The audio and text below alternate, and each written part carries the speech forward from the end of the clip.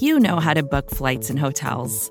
All you're missing is a tool to help you plan that unbelievable travel experience. That's why you need Viator. Book guided tours, excursions, and more in one place. There are over 300,000 travel experiences to choose from, so you can find something for everyone. And Viator offers free cancellation and 24/7 customer support for worry-free travel. Download the Viator app now and use code Viator10 for 10% off your first booking in the app. Find travel experiences for you. Do more with Viator.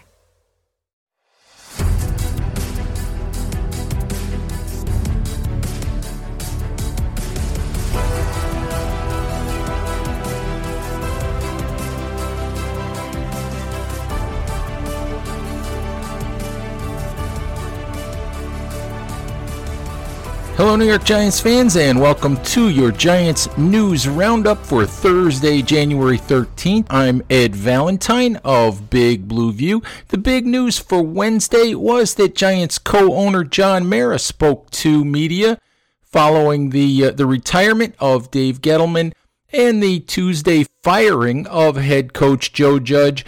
Mara had a lot of interesting things to say during a press conference that lasted nearly 20 minutes. He was at times testy about questions regarding the roles of some of his family members in the Giants front office. At other times, he was pretty somber and reflective about the state of the franchise. Said that this was the most embarrassed that he's ever been about the state of the Giants following 5 straight losing seasons. Also said that in terms of his family members, he said that he does not believe that his brother Chris and his nephew Tim McDonnell, who are members of the front office, exert any undue influence in the front office, and that all personnel decisions are made by the head coach and the general manager and not by anyone else. Rather than me going on and telling you all about what Mara said on Wednesday, why don't I play for you some clips from his press conference. What follows here is about 5 minutes worth of John Mara speaking to media on Wednesday afternoon. John, you made 2 big changes this week. Changes again. Why should Giants fans believe you will get it right this time? Well, I haven't given him any reason to believe that, Bruce. It's up to me to make the right choices, up to Steve and I to make the right choices going forward to earn back their trust. And that is not going to be an overnight process. That's going to take some time, but it starts with getting the general manager pick done correctly, and then with hiring the right head coach. So that's going to be a process that we're going to have to earn their trust again. And as I said, that's not going to happen overnight. Hey, John, I'm curious if there was a last straw for Joe Judge, and where, if anywhere, does that 11-minute address, where, as you well know, he took some veiled shots at your former coach and also a division opponent, obviously. I mean, obviously I wasn't thrilled with that particular press conference, but I can't say there was one specific act that was the last straw. It was just a culmination of things. We just got to a point where I thought we had dug ourselves a hole so deep that I didn't see a clear path to getting out of it unless we completely blew it up and started all over again with a new general manager and a new head coach. I still think that there is a really good head coach inside of Joe Judge. I just felt like, given where we are right now, on the verge of bringing in a new general manager, we have to give that person the flexibility to bring in the head coach that he wants. And I think that was a large part of the decision here in making a change. I just felt like we really needed to just start from the ground up again. Hey, John, as a reference, you've fired a lot of people over the last couple of years. But what do you say to the fact that your brother is still senior vice president of player personnel, your nephew's co-director of player personnel, and there's a perception that there isn't really accountability for family members who have had prominent roles during this stretch? Well, that perception has been created by you and others. And the reality is that in terms of my brother spends most of his time doing evaluation of college players. His grades go into our system, and he participates in the draft. All personnel decisions in this building, and this has always been the case, have been made by the general manager and the head coach. When they agree on a personnel decision, they come to me with it, and as long as they're both in agreement, I okay it. The only times I would possibly not do that is if there was an off-the-field conduct issue. So Chris is a very skilled evaluator, but he does not have any authority here other than the fact that I will go to him on occasion and ask him about players. Tim is probably the most respected guy we have in this building. Coaches, front office staff, the general manager go to him, ask his advice on players because he is a good evaluator. He's worked his way up from the bottom, and he's earned his stripes. He does not have any authority here. The personnel decisions have always been made and will always be made by the general manager and the head coach. If they agree on a draft pick, on a UFA, then I'm going to okay it 99.99% of the time.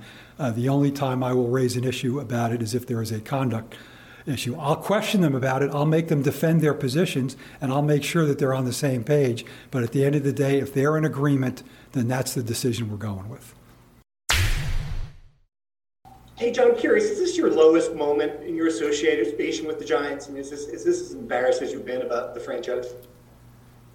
Honestly, I would have to say yes. Yes, it is.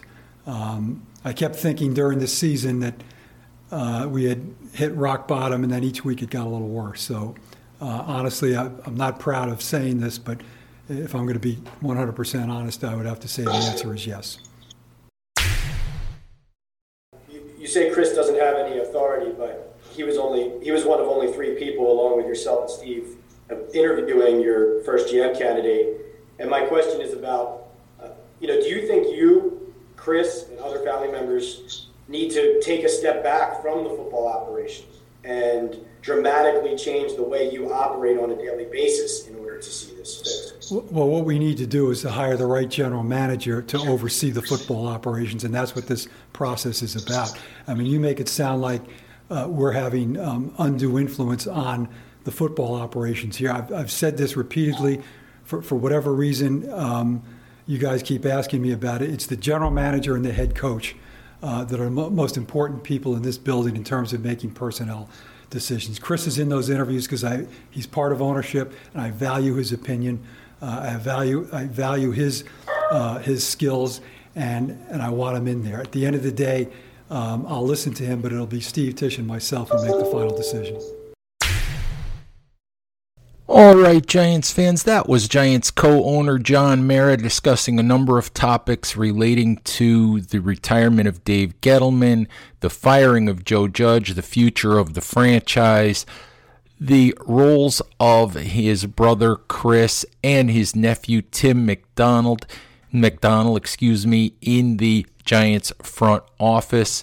A couple of other notes for you quickly. Just a reminder that the Giants search for a general manager is ongoing. The Giants completed interviews on Wednesday with Joe Schoen, assistant GM of the Buffalo Bills, and Adrian Wilson, a former NFL player who is in the personnel department of the Arizona Cardinals. Giants are scheduled to conduct 2 more interviews today. One with Quentin Harris, another personnel executive in Arizona, and one with Ryan Poles, an up-and-coming executive with the Kansas City Chiefs. Stick with Big Blue View as we keep you up to date on all of that at bigblueview.com and here on Big Blue View Radio. Thank you, as always, for listening. Please remember to subscribe to Big Blue View Radio on all of your favorite podcast applications. Stay safe out there, take care of each other, and we'll talk to you soon. Bye-bye. More to-dos, less time, and an infinite number of tools to keep track of. Sometimes doing business has never felt harder, but you don't need a miracle to hit your goals. You can just use HubSpot, because their all-in-one customer platform can make growing your business infinitely easier. Imagine this: high-quality leads, fast closing deals, wildly happy customers, and more benchmark-breaking quarters. It's not a miracle, it's HubSpot. Visit HubSpot.com to get started today.